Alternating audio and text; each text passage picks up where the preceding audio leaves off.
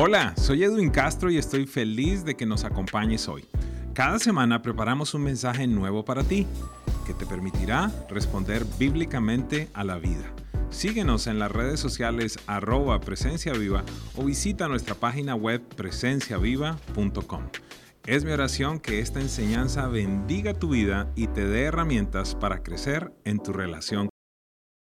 Hay algo especial que Dios nos está regalando esta mañana y quiero llamar a Iván y a Andrea Prosaglio. Ellos son los pastores que nosotros, o ustedes iglesia, nosotros estamos apoyando en Beersheba, en Israel.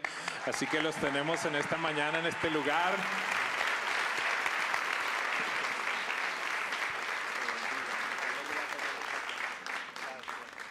Y Eitan está por allí, ahí está en los brazos de Nati, está durmiendo de 18 mesecitos, tiene ya, ¿verdad? 11, perdón, estoy sumando mucho. Préndeme el micrófono. Octubre 7 les prediqué el 8, pero el 7 les dije el mundo cambió, el mundo no es el mismo. Teníamos planes para salir nosotros como tal, el 9, un grupo, el 10, algunas personas habían salido antes a Israel. Y ellos viven en Beersheba, creo que es la ciudad más cercana, grande a la franja de Gaza. Y esa mañana, alrededor de las 6 de la mañana, durante 3 horas seguidas estuvieron recibiendo misiles en la ciudad y obviamente en todo alrededor de esa área, los kibbutz y inclusive en algunos casos alcanzan a llegar a Tel Aviv y mucho más hacia el centro de Israel. Y se acaban de mudar porque les dijeron, ok, en esta zona en 20 años no ha caído ni un misil y no hay un lugar de refugio en la casa y quizás a nosotros nos da risa eso, ¿verdad? Pero por primera vez en 20 años, entonces tuvieron que estar allí. Y yo no sé, ¿tú qué harías con tu bebé, con tu esposa, con tu esposo, escuchando por 3 horas misiles cayendo alrededor de tu casa, temblando todo? Y eso fue parte de lo que vivieron. Así que hoy estamos acá con un israelita. Tú ya llevas 21 años viviendo en Israel, tú llevas 4 años viviendo en Israel. Tu papi ha estado por 30 años en Israel, casi 21 también. Y como iglesia tomamos la decisión no tan solo de enviar dinero a Israel a cualquier causa, que hay muchas causas espectaculares, sino que entendimos que lo que tendríamos que hacer en Israel es apoyar a la iglesia local en Israel y no tan solo a una causa más judía, y esto lo hablo con mucho respeto. Necesitamos honrar, amar a Israel, pero entendimos de parte de Dios que la mejor manera como lo podíamos hacer era apoyando a la iglesia local. La persecución que ellos viven de parte de los mismos judíos es intensa. No quiero entrar en detalles, pero el punto es que evidentemente Jesús no es popular en Israel y quizás algunos dirán, ¿cómo así? ¿Qué es esto? No tengo tiempo para entrar en detalle, pero el punto es, nuestro corazón ha estado en apoyarles durante este primer año. Yo les decía, si acaso ustedes no saben, la primera ofrenda que esta iglesia da todos los meses es destinada a la evangelización de judíos. Romanos 1:16 dice, no me avergüenzo del evangelio porque es poder de Dios para salvación al judío primeramente y también al gentil. Así que hemos querido responder bíblicamente y dedicar las primicias de esta casa salen cada mes, y eso hace parte de lo que usted está haciendo para apoyar el proceso de evangelización. Las últimas cifras que conocí, habían cerca de 32,000 cristianos en Israel, ¿verdad? De cerca de 6 millones, ¿cuántos son los habitantes? Hoy es una población de 9 millones. 9 millones y hay 32,000 creyentes en Jesucristo. ¿Cuántos piensan que hay mucho para hacer?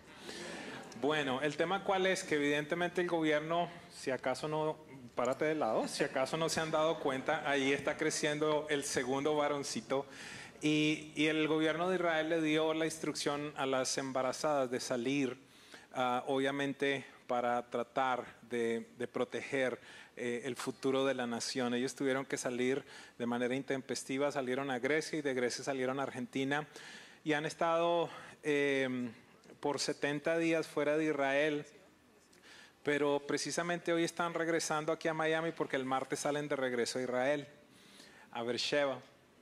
Y anoche hablábamos, y ya los voy a dejar hablar a ustedes. y hablaba en la noche antes de dormir con mi esposa y yo decía, se necesita creer en Dios y saber que Dios lo ha llamado a uno a un territorio para regresar embarazada y con un bebé pequeño a una de las zonas de mayor conflicto en el planeta Tierra. Iván, ¿por qué? Andrea, ¿por qué razón? Obviamente sabemos que hay un llamado, hay una iglesia que ustedes están liderando, pero ¿qué es lo que entienden? Y bueno, este es el momento para que la iglesia les conozca de una manera especial. La verdad no sé si voy a predicar el día de hoy. Dios ha venido haciendo cosas especiales, pero para mí no es casualidad que precisamente ellos estén en la casa en este día y que podamos conocer de mejor manera lo que está sucediendo y que entendamos que ser creyente en los Estados Unidos y en otros países es totalmente diferente. Buenos días. Buenos días, iglesia, bendiciones. Gracias, pastores.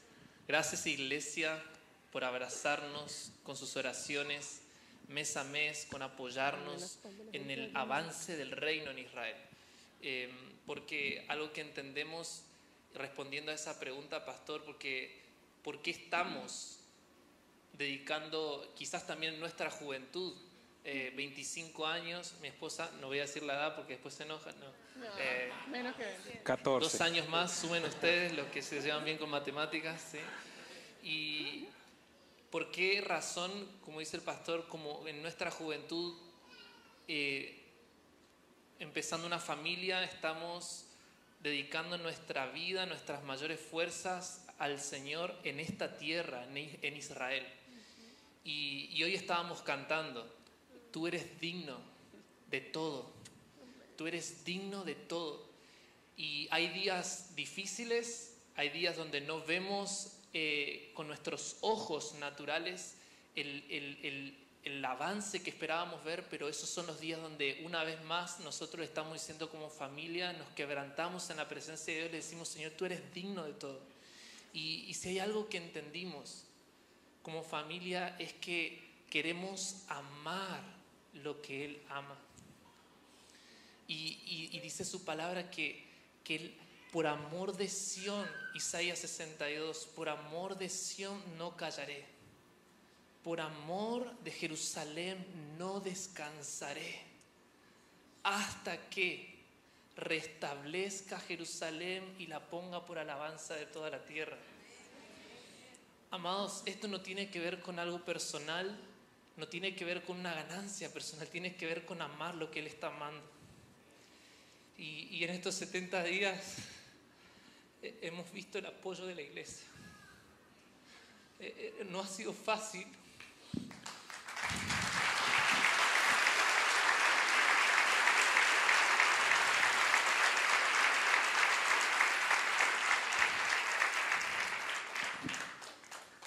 No ha sido fácil salir de repente, justo en un momento donde estamos en plena guerra.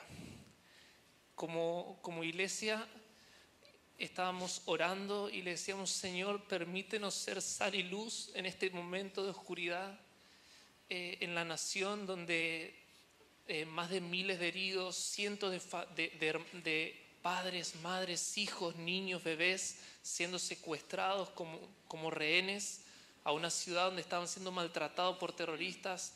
Decíamos, Señor, permítenos ser sal y luz. Y la forma en la que pudimos en ese momento el Señor nos muestra es, lleven provisión a las bases de los soldados y vayan y bendigan, oren por cada vida que está arriesgando por defender el país. Y recuerdo que empezamos a movilizarnos con nuestras pocas fuerzas.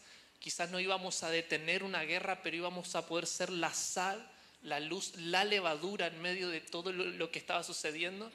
Y el Señor empieza a proveer los recursos para enviar refuerzos, comidas, alimentos, necesidades básicas. Pudimos llegar a 50 bases, llegar a más de 1000 soldados en ese proceso. Y mientras estábamos ahí diciéndoles gracias, Señor, porque en este momento de crisis nos permites ser una respuesta de tu corazón a ellos. Poder ser la boca de Dios, poder ser los pies de Jesús, poder ser las manos de Jesús. Y en ese momento recuerdo que el gobierno nos da esta instrucción y como familia yo estoy viendo a Eitan, que venía de días donde él le agarró un estrés emocional, y eso le llevaba a levantar fiebre de 40 grados, no había cómo parar esto, no quería comer, ya no quería moverse, gatear. Andrea en el embarazo estaba bastante afectada.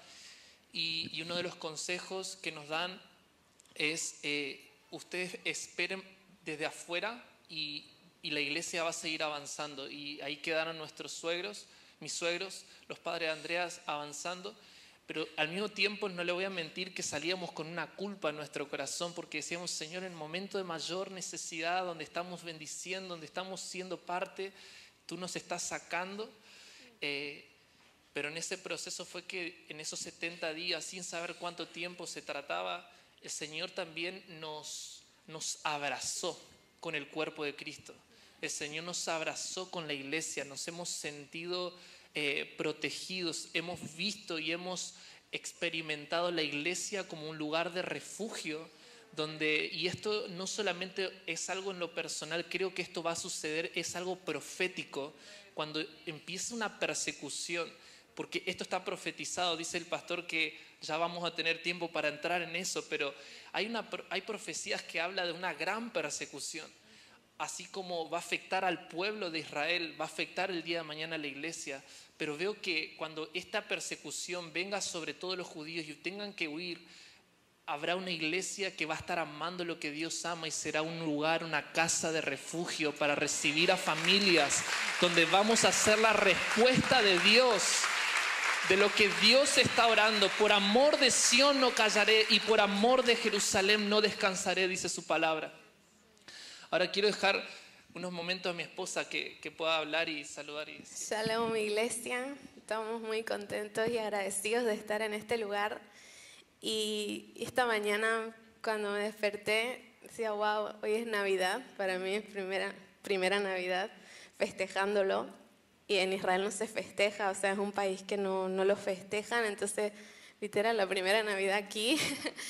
Y le decía, wow, Jesús, si bien hay muchos preparativos de regalos, de una cena, de tiempo en familia, pero le decía, Jesús, ¿qué regalo podemos entregarte a ti? ¿Qué en el día de tu cumpleaños, qué podemos entregarte a ti?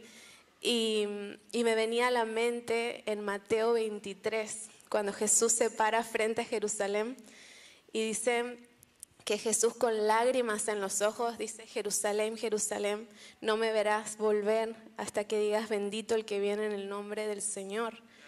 Y esto fue muy fuerte a mi corazón porque decía, Jesús hizo de todo, pero lo que quebró su corazón era que ver, a pesar de todo, la dureza del corazón del pueblo, cómo no lo aceptó, cómo fue duro. Pero dice que él con lágrimas en los ojos en sus últimos días dijo, Jerusalén, Jerusalén, no me verás volver. Y cuando hablamos de por qué estamos en esa nación es porque anhelamos ver eso.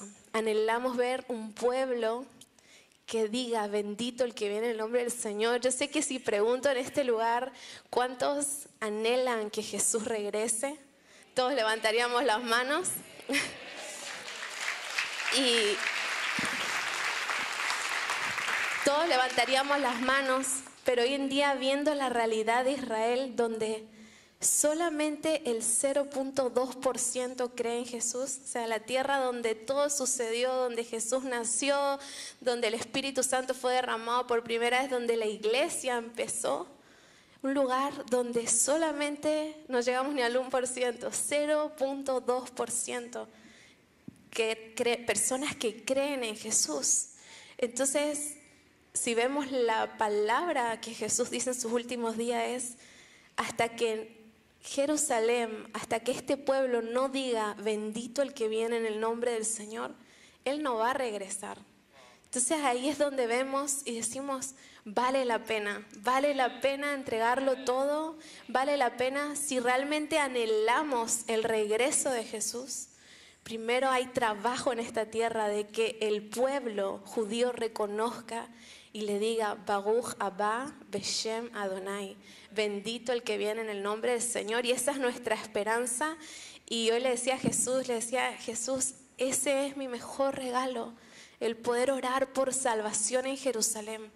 Porque Él tenía todo el Rey de Reyes, pero dice que eso quebró su corazón. Quebró su corazón, lágrimas en los ojos, diciendo, Jerusalén, anhelo que bendigas, que me aceptes como tu Mesías, como tu Salvador.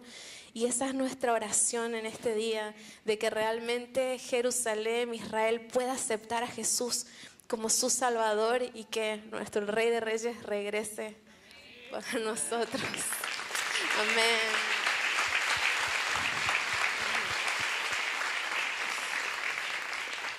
Y para terminar, iglesia, en este saludo, ¿cuántos conocen y habrán escuchado alguna vez este versículo del Salmo 122 que dicen, oren por la paz de Jerusalén, sean prosperados los que te aman? Y relacionando este mandato bíblico, oren por la paz de Jerusalén. En el hebreo, cuando dice oren por la paz, el hebreo dice shelú, que en traducido al español es pregunten. Pregunten por la paz. La paz, en el hebreo paz es shalom, que está relacionado con la palabra plenitud, shalem. Pregunten por la plenitud de Jerusalén. Y quizás hoy decimos, sí, yo lo he hecho. Antes de comer digo, Señor, bendice a Israel, pido por la paz. Pero, ¿qué pasa? ¿Por qué las guerras continúan? Si estoy orando por la paz, ¿por qué continúan cayendo misiles? ¿Sí? Entonces, ¿a qué paz? Y ahí es donde el Señor literalmente nos está invitando a preguntarle. Pregúntenme por qué plenitud, por qué paz yo quiero para Israel. Isaías 9, versículo 6, porque un niño nos ha nacido, un hijo nos ha sido dado, y se llamará su nombre admirable, consejero, Dios poderoso, Padre eterno y príncipe de paz. Amados, este es el tiempo para clamar, iglesia, para que el príncipe de paz sea revelado al corazón de Israel.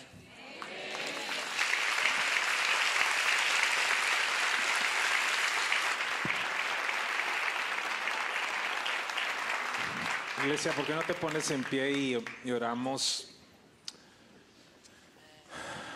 Cambia, yo creo que un poco la perspectiva de lo que significa creer en Jesús en ciertos lugares.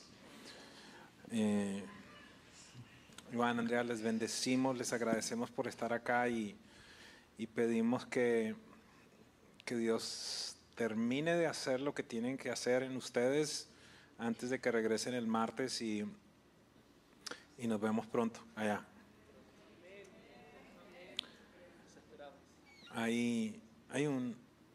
Ayer yo te lo decía, tú no sabes el dolor que hubo en mi corazón, obviamente por lo que está sucediendo, pero también por todo lo que anhelaba que personas vivieran.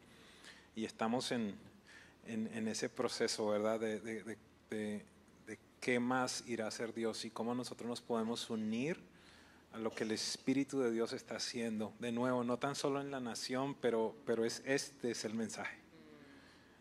No va a haber paz hasta que el príncipe de paz no esté. Así que, iglesia, ¿por qué no extiendes tus manos, por favor, y me acompañas en oración? Padre, no entendemos todo, Señor, no entendemos las cosas, no entendemos muchas veces los tiempos, hay tantos porqués, hay tantas preguntas, pero lo único que sí sabemos es que tú continúas gobernando, que tú continúas cuidando,